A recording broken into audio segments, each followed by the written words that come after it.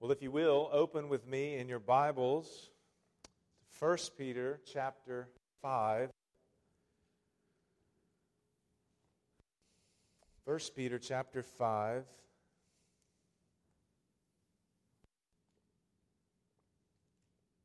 And as I said, this morning we are picking back up in 1 Peter 5 and looking at the subject of elders.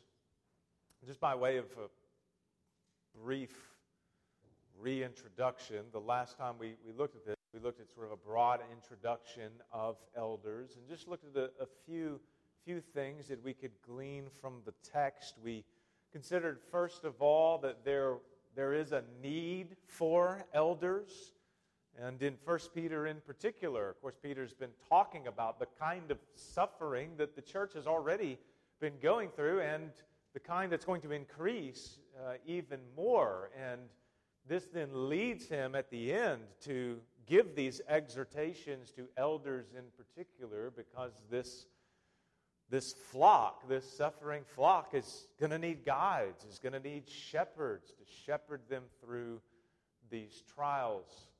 We looked as well at the apostolic ministry of elders and how Peter, considering himself an elder, sort of pointed forward to the reality that the apostolic ministry would cease and elders would occupy that role. And it was interesting, this last week I was actually, in preparation for this, looking at some of what the early church fathers wrote about elders and the office of overseer.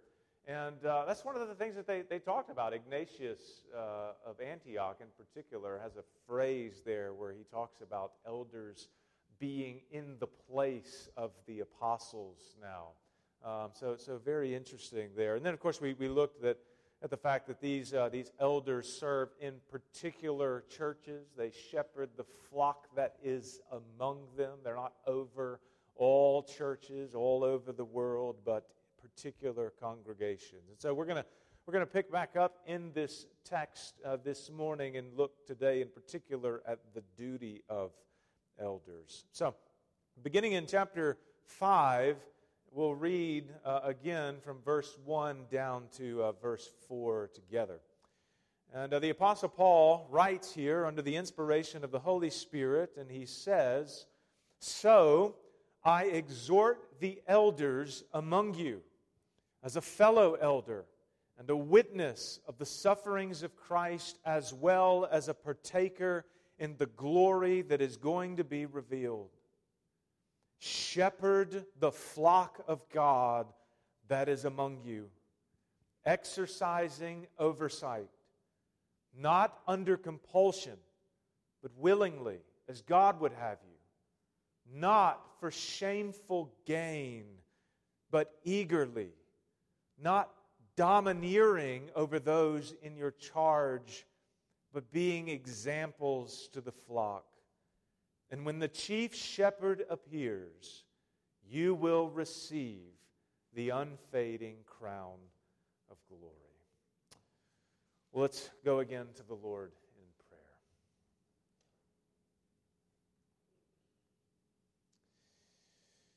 Father, as we read earlier from Ezekiel,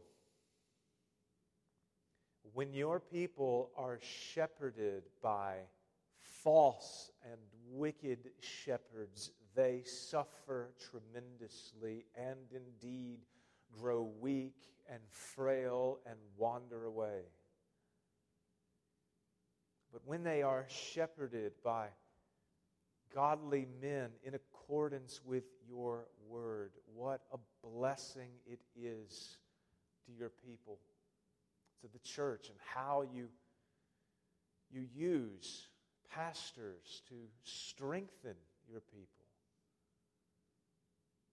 Lord, I know all of us can think over the course of our lives of pastors who have pastored us well, and how it was such a tremendous blessing to us.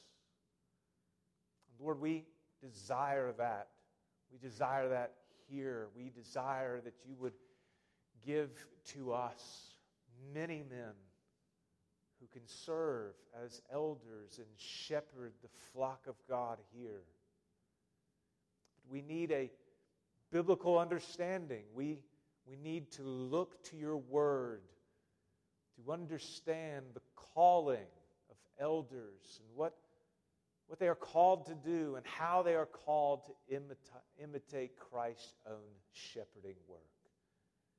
And so, Lord, as we continue to look at this matter this morning from 1 Peter, I pray that you would teach us from your word and give us this model, this example to be followed, that we all may flourish as well. And I pray this all in Jesus' name. Amen. Well, a couple of days ago, Kentucky Today, which is a publication, a news publication of the Kentucky Baptist Convention, they posted an article titled "Percentage of Americans Viewing Scripture as the Literal Word of God Reaches New Low." It was reporting on a recent Gallup poll that had been released that showed really an unsurprising trend of more and more Americans rejecting the Bible as the Word of God. As Americans become more secular, as they become more postmodern, as everyone believes that truth is something that is malleable and can be determined by any and every individual, as it becomes overall more confused about nature itself, about right and wrong. Of course, this rejection of the Bible is to be expected. Right? It's not surprising. What stood out, however, was that this same poll showed that only 44% of professing Christians who at least claim to attend worship weekly said that they believed that the Bible is the Word of God. Now, polls can sometimes be poorly done, of course, and especially when the questions are worded in confusing ways. And so it's certainly possible that the percentage of Christians who believe the Bible is the Word of God is a little better than the poll showed. But regardless, 44% is a pretty big number. And the results, period, are bad. And one professor of theology, commenting on this, rightly said that one's perception of Scripture, their idea, their understanding of whether or not it is the Word of God, one's perception of Scripture is largely shaped by one's exposure to it. Or to put it another way, as goes the pulpits, so go the people. The unfortunate reality is that it is not at all surprising that many professing Christians have at best erroneous views of the Bible and at worst downright unorthodox and heretical views of it. And it's not surprising because so many pastors that they sit under treat the Bible as if it's nothing more than an afterthought, which itself is a further reflection of the unfortunate reality that many pastors either do not know or do not care about what their actual responsibility as pastors is.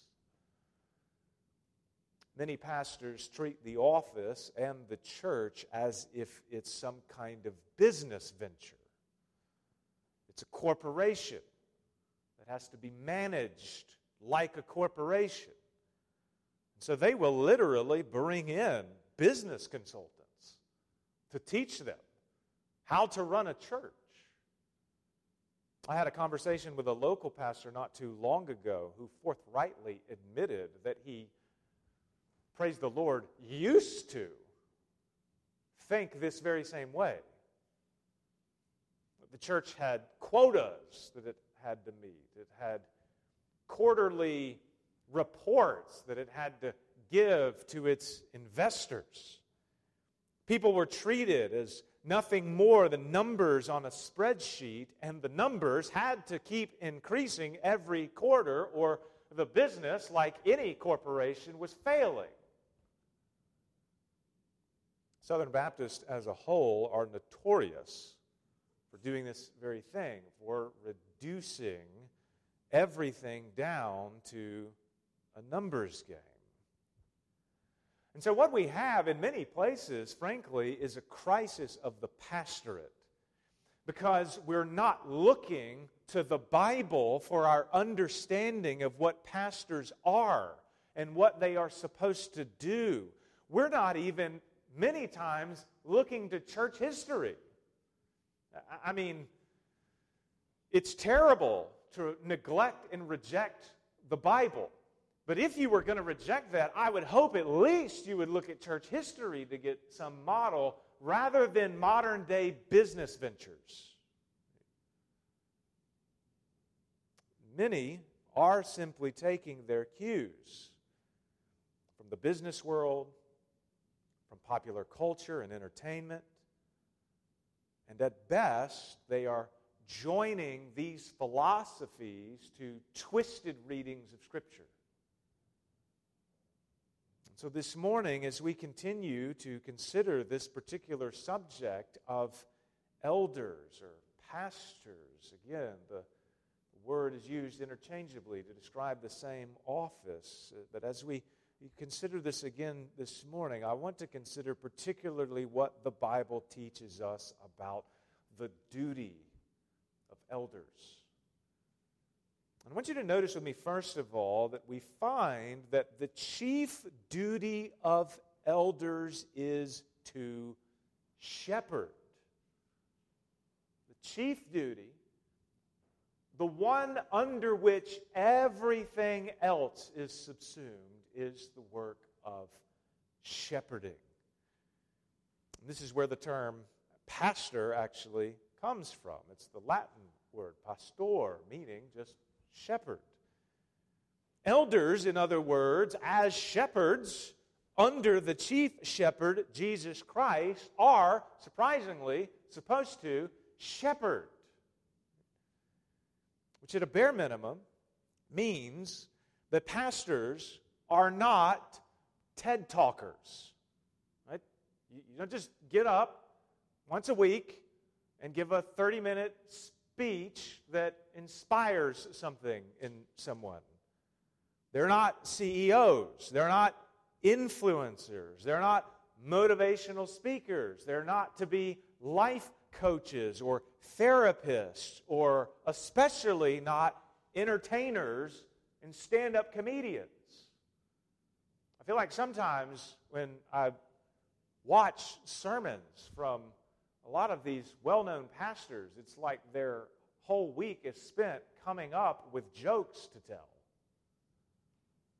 They are not to have ambitions, to climb some sort of career ladder, viewing each church as a stepping stone to bigger and better things. They are not to be seeking personal fame and glory. Fundamentally, they are shepherds. Friends, no one knows the names of well-known shepherds. Do you know people who are shepherds? I don't know any shepherd. I don't know many people who know someone who's a shepherd. Shepherds are unknown. They're obscure. Time magazine doesn't put shepherds on the cover of the magazine. Shepherds live and die in relative obscurity. And so at a bare minimum, pastors are to embrace a calling that calls the vast, vast majority of them to a life of obscurity.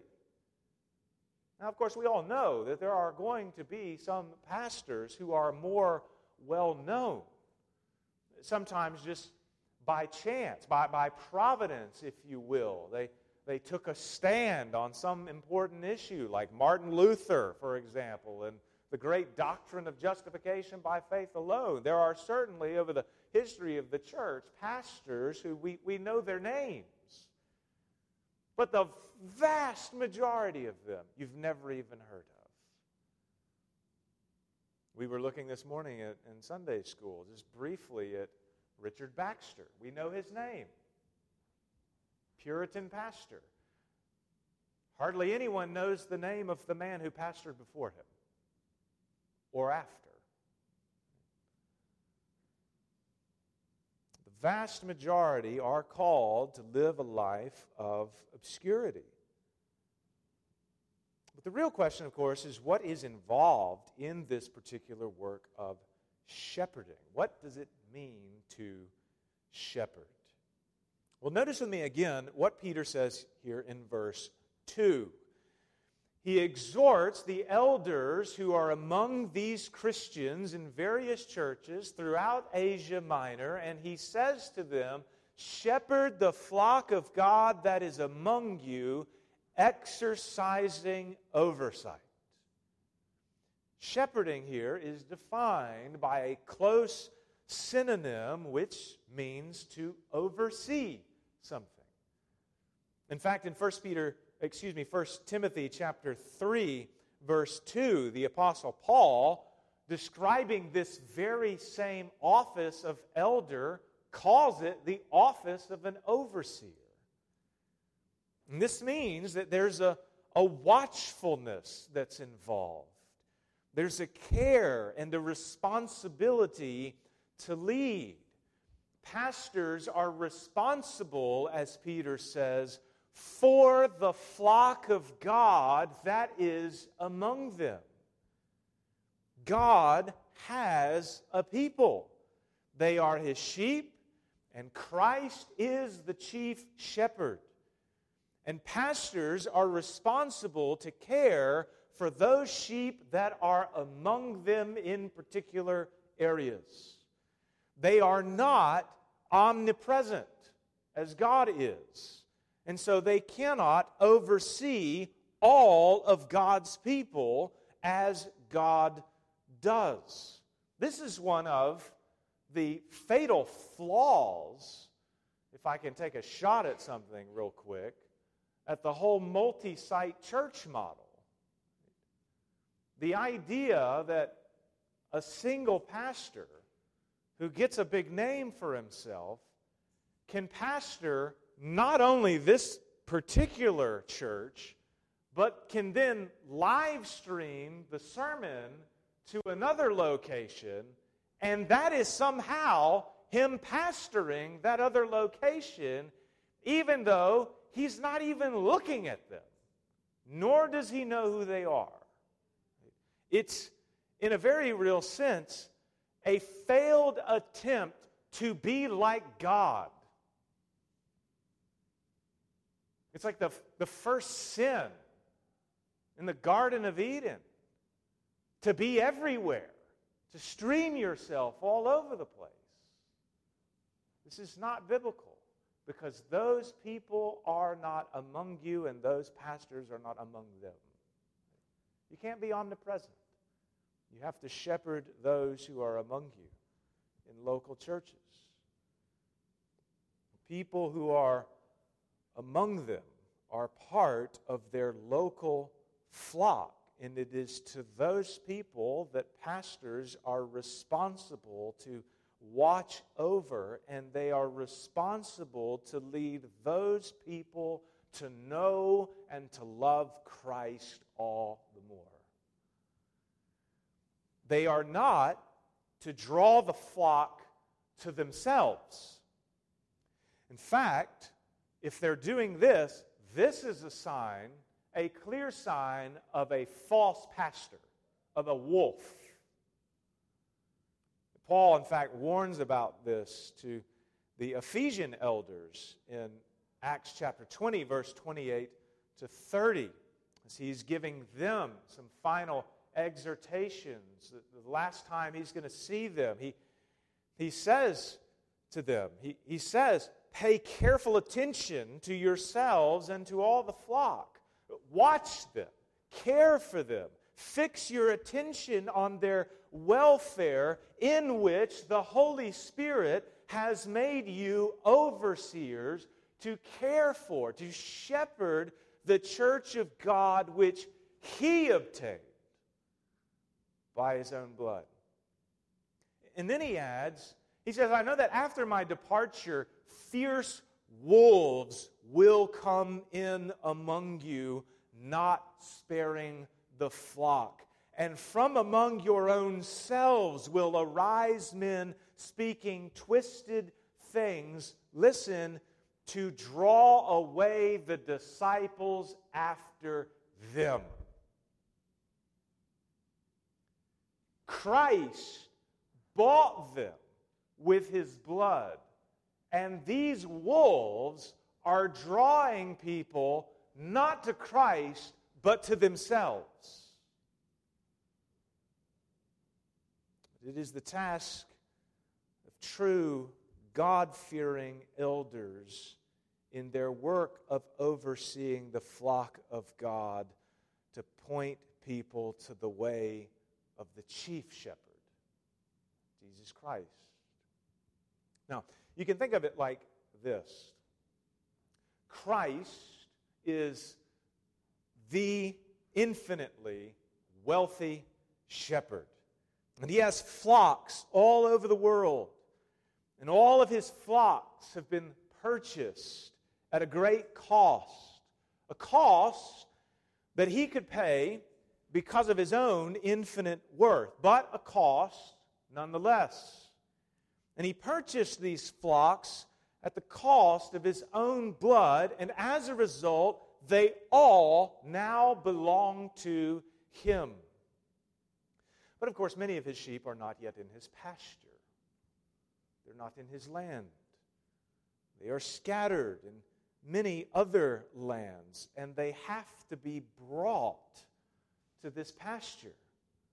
And so He has raised up other shepherds who know Him very well and who know the way to His pasture. And He has given them the responsibility to go out into these distant lands and to oversee particular flocks.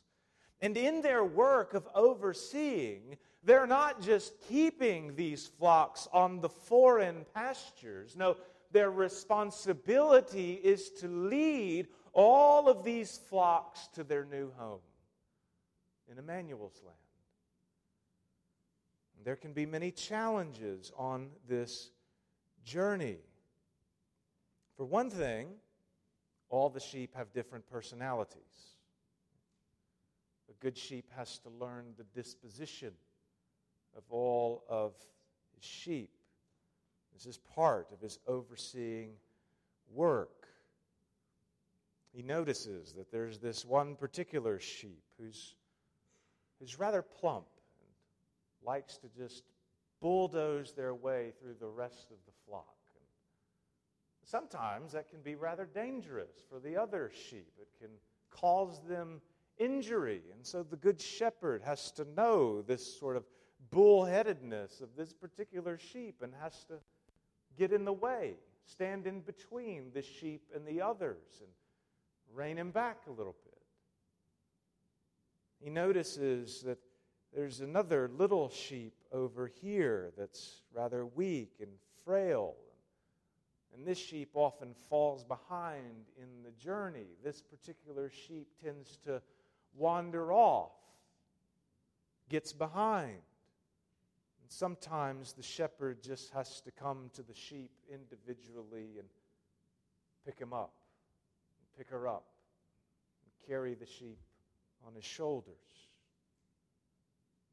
On the journey, there are thieves as well, who would like nothing more than to steal a sheep for their own purposes.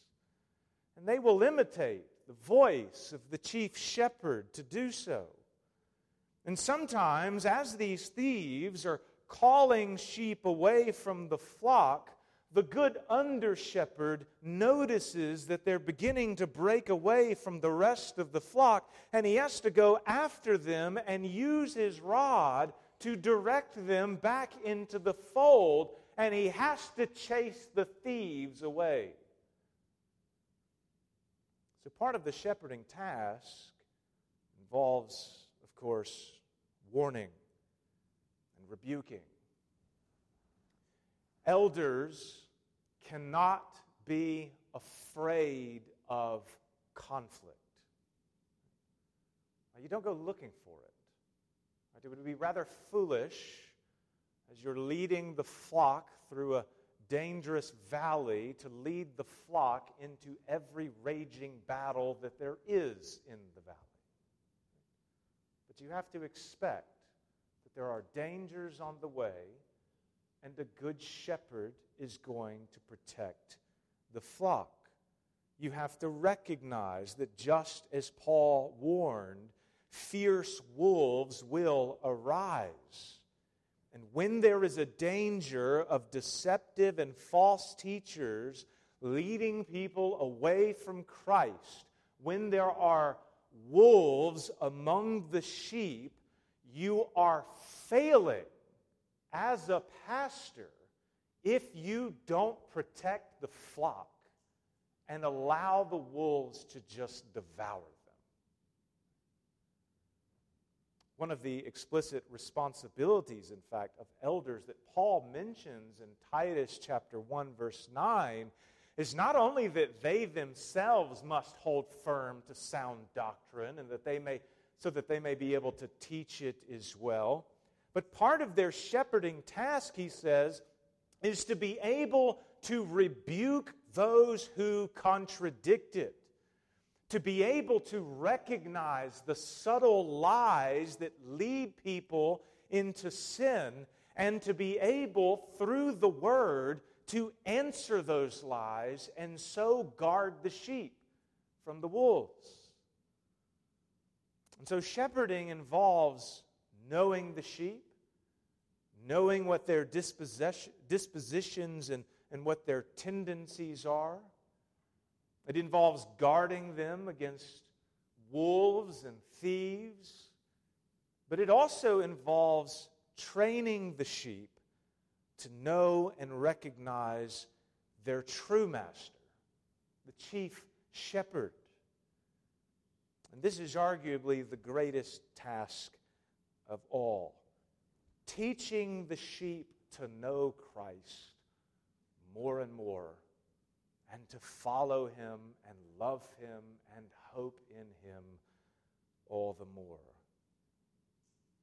You know, it's as if we're thinking about this picture of under-shepherds leading the sheep on a journey to the chief shepherd's land. It's as if the vast majority of their time is spent just speaking to the sheep about how great their chief shepherd is, about conversing, speaking to the sheep about the master they know, and encouraging the sheep along as they hope in Him. They speak to the sheep, saying to them, Do you know, dear sheep, how much your chief shepherd loves you? Do you understand that? You were doomed to be slaughtered. You were sheep who were malnourished. Your skin was hanging off of your bones. Your coat was shedding. It was matted. It was patchy.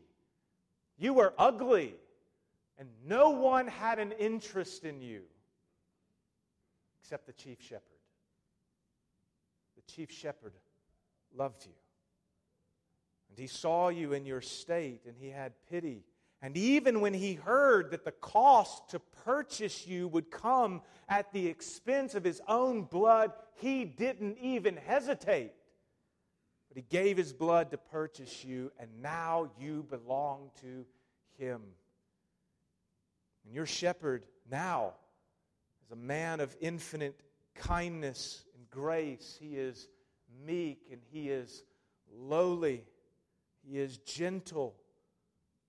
Wolves tremble at the sound of His thunderous voice. And yet somehow, at the same time, that same voice draws sweetly those who know Him. His beauty is nearly indescribable. He's whiter than snow that glistens on a sunny day when it has fallen and it's sparkling everywhere. His radiance is brighter even than the radiance of the sun, and yet somehow you can look at Him. You don't have to turn away. You can't even look at the sun without it searing your eyes, but you can look at Him. When you come into His pasture, you will find that you will never be malnourished again. You can graze all day and never be full, and yet always be satisfied. The very grass that you eat, once eaten, returns again. He has bread that appears and reappears every single morning. He has water that you can drink, and the very water itself replenishes and revives your life for all eternity. When you arrive in this land, you will not be the only ones who are there. Many have gone on the journey before you. Many more will come after you. And as many as there are who have come, the countless, the innumerable amount, the myriads of myriads, as many people as there are, somehow the pasture still remains a very broad place with much grazing to be had. You've heard the songs of birds before, but when you arrive here, you will hear the songs of angels. And you will hear the songs of men and women who are singing His praise, who cannot but help themselves. Their hearts compel them to. It is the release of their hearts as they sing of the Lord, who is Himself all of the glory in Emmanuel's land. The under-shepherds, friends, the elders of the church are constantly speaking and preaching and teaching about the glories not of themselves, but of the chief shepherd, reminding the sheep of who He is and what they can look forward to. And because of this, when the sheep do finally arrive to the kingdom of the chief shepherd, they will know the place. And they will know the Lord of the place. It will have an odd familiarity to it. They will recognize who the Lord is. They will recognize His voice. On their journey, they will have known Him from afar. They will have loved Him and have hoped in Him while yet not being able to see Him. But when they finally come near, it will be as if all of what they had known of Him before will not be different, will not be contradicted, but will be amplified to an infinitely greater degree. And when they arrive, and only when they arrive, will the work of the under-shepherds be finished. That's what they do. They lead the sheep to Emmanuel's land. It's what they're called to do. To watch over the sheep, to guard them, to teach them, to feed them, and to lead the sheep home to their shepherd. It's not a coincidence. that some of the very last words that Peter himself heard from Jesus after he had been raised from the dead, and Jesus in his grace restored one of his own sheep. It's not a coincidence that Peter hears the words of Jesus telling him, "Do you love me, Peter?" "Yes, Lord, you know that I love you. Tend my sheep. Shepherd my sheep." It's not a coincidence that he now ends his letter here with these last words, the words he had heard of his own Lord, "Shepherd the sheep." That's what they do.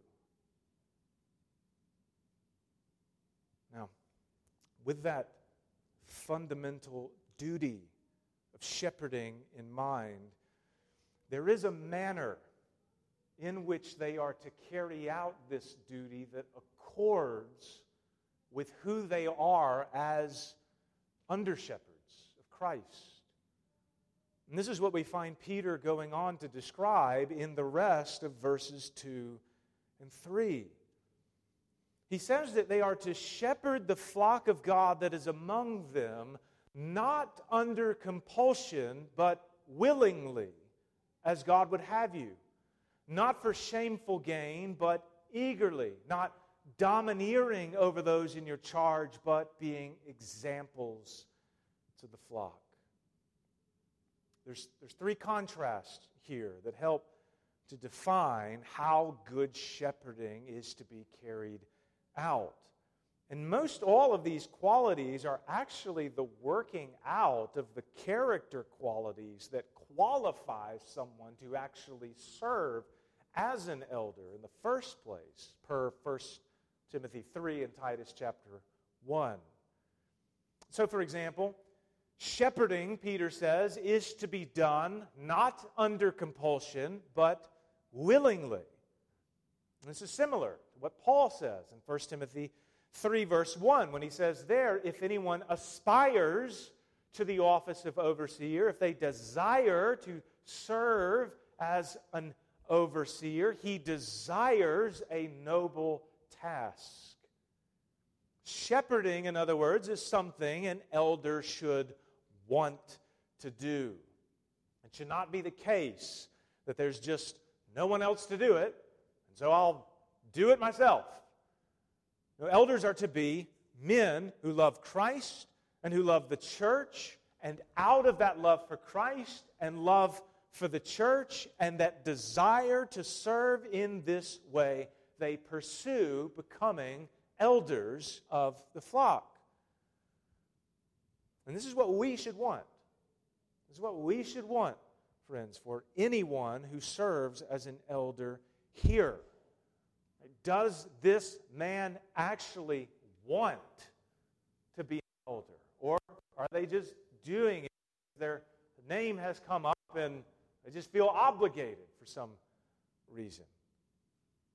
And to you men, I would say, if you have not thought about this before, maybe think about it now. We don't have to, of course, send you off to seminary. We don't need you to fill the pulpit every week. I think sometimes we can get the wrong ideas about what serving as an elder in a local church entails, and those ideas can discourage men away from serving the church like this. But you don't have to go off somewhere, and teaching is, of course, something that can be learned if you feel ill-equipped. But I would say to you, men in particular, that perhaps you should seriously think about this and pray to the Lord and talk to me. And if you want to serve as an elder, that simple desire is a good starting point. And the church is never going to be underserved by having too many elders. She can flourish. Now, additionally, Peter says that elders should not shepherd for shameful gain, but eagerly. And again, this is the same as what Paul says in Titus chapter 1, verse 7, when he says, therefore, an overseer as God's steward must be above reproach. He must not be arrogant or quick-tempered or a drunkard or violent or greedy for gain.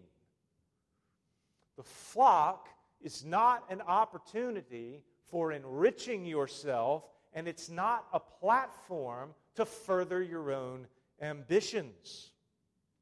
The first time I was in Malawi, of course, has a lot of poverty, a kind of poverty that probably most all of us have never even seen before. And Josh told me that one of the issues that his own ministry has to work through and weed through is that a lot of men see pastoral ministry as an opportunity to enrich themselves, to get extra money. They had to disfellowship from churches who were led by greedy men who used the meager offerings of a village church to line their own pockets. And some of them have become skilled in saying all of the right things to parachurch ministries so that they can get funds that they just pocket themselves. And so they've had to be careful to weed through all of those who are just led by men full of greed. This is an automatic disqualification because it's these kinds of men who destroy sheep and who bring blasphemy against the name of Christ. Now, sometimes greed can be hard to spot, especially if it's just lying dormant in someone's heart and you don't actually see it. But one of the early telltale signs that a man is greedy, is when he starts to compromise on the gospel and when he starts teaching false doctrine or when he starts getting soft on false doctrine. This was a problem that was evident among Cretan churches in particular. Paul said in Titus chapter 1, verses 10 to 11, he said, "For there are many who are insubordinate, empty talkers and deceivers, especially those of the circumcision party. They must be silenced, since they are upsetting whole families by teaching for shameful gain what they ought not to teach." False doctrine, in other words, tends to go hand in hand with greed and a desire for money. And good pastors are to remain blameless from the charge of greed by remaining faithful and teaching sound doctrine. And lastly, Peter says that elders should also not be domineering over those in their charge, but should rather be examples to the flock. Again, this is similar to what Paul says when he disqualifies potential elders who display characteristics such as being violent, quick-tempered, quarrelsome, always wanting to argue, arrogant, stubborn. Sometimes men who hold positions of authority are more concerned with having a godlike knowledge of all things as if they've learned everything there is to know, or as if they are the final authorities in matters of truth. And when these men are questioned in any way, rather than trying to reason and explain how they've arrived at certain conclusions or decisions, they tend to take it as a personal assault and then just lash out. They're men who want only control. They turn into a kind of Gollum figure. Right? They have the ring of power, and it's their precious, and anyone who wants to take it, they're going to fight them. But the way that elders are to lead is by setting an example to be followed. There's a very real sense in which you should be able to look at elders in the church and say to someone, you see how that man loves Christ? You see how that man loves the church? You see how that man loves his family, how he loves the Word of God? Do what he's doing. But imitate him as he imitates Christ. The flock needs to see the way of Christ imitated. And it's obviously the case that elders are going to have their own sins that they have to repent of. We're not looking for men who are already glorified on earth, but they should have progressed far enough along in their walk with Christ that you can catch glimpses of Christ shining through them. Reached a level of maturity in the faith where that's evident. The work of elders is an essential work for the health and the well-being of the church.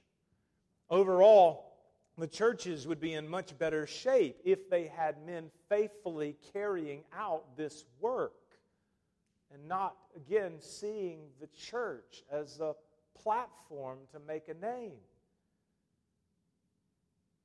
Sometimes churches don't have this. They don't have this because perhaps unknowingly or knowingly they have brought in wolves to shepherd them. Sometimes they don't because the flocks themselves are not actually a flock of God. They're goats. And sometimes it can seem just like too daunting of a task that comes with way too much risk and way too much heartache and not much payoff, and so men would just rather not even consider it, to leave that to someone else. But the end of the passage tells us that the work of elders comes with a great reward and a great motivation to serve the church faithfully in this way. Peter says in verse 4, he says, "And when the chief shepherd appears, you will receive the unfading crown of glory." Now, I don't know what this is exactly. I don't know if it is an actual crown or if it's just a metaphor. What I do know is that either way, the promise is that the work of elders will receive a great reward and honor. And that's not to imply that you labor not for Christ and not for the sheep, but for the honor that is to come. But it is to say that all the trials and all the heartache and all the battles and all the wounds from fighting with wolves and all the fatigue from guiding the sheep along the journey will not remain unseen. It will be worth it. Because nothing will be greater than hearing from the Master. "Well done, my good and faithful servant. You have been faithful over a little. I will set you over much. Enter into the joy of the kingdom." Nothing will be better than hearing the words of the Master say those very words. The office of elder is indeed a very serious one.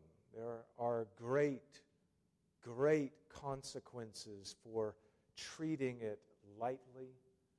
There are great consequences for abusing it. There are great consequences for speaking idle words. But it is also one that is necessary and of great benefit to the church. It is for the well-being of the church, and it is one that comes with great promise from Christ Himself. So friends, let's go together to the Lord in prayer and ask that He would be kind and gracious to us, to raise up elders from among us who can shepherd and who are willing to shepherd the flock of God to Emmanuel's land.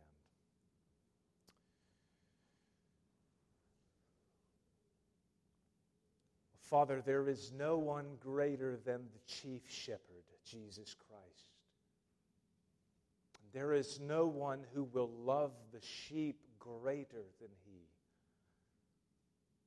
But I do pray, Lord, for our church, and I pray for all of your churches, that you would raise up men from among us who can give to the sheep a foretaste, a tiny foretaste of the glories that are to come. That we would be able to feed the sheep with little crumbs of the gospel, so that when they arrive finally to Christ, they will partake in a great feast of that same bread. So, Lord, be gracious to us and shepherd us, we pray. In Jesus' name, amen.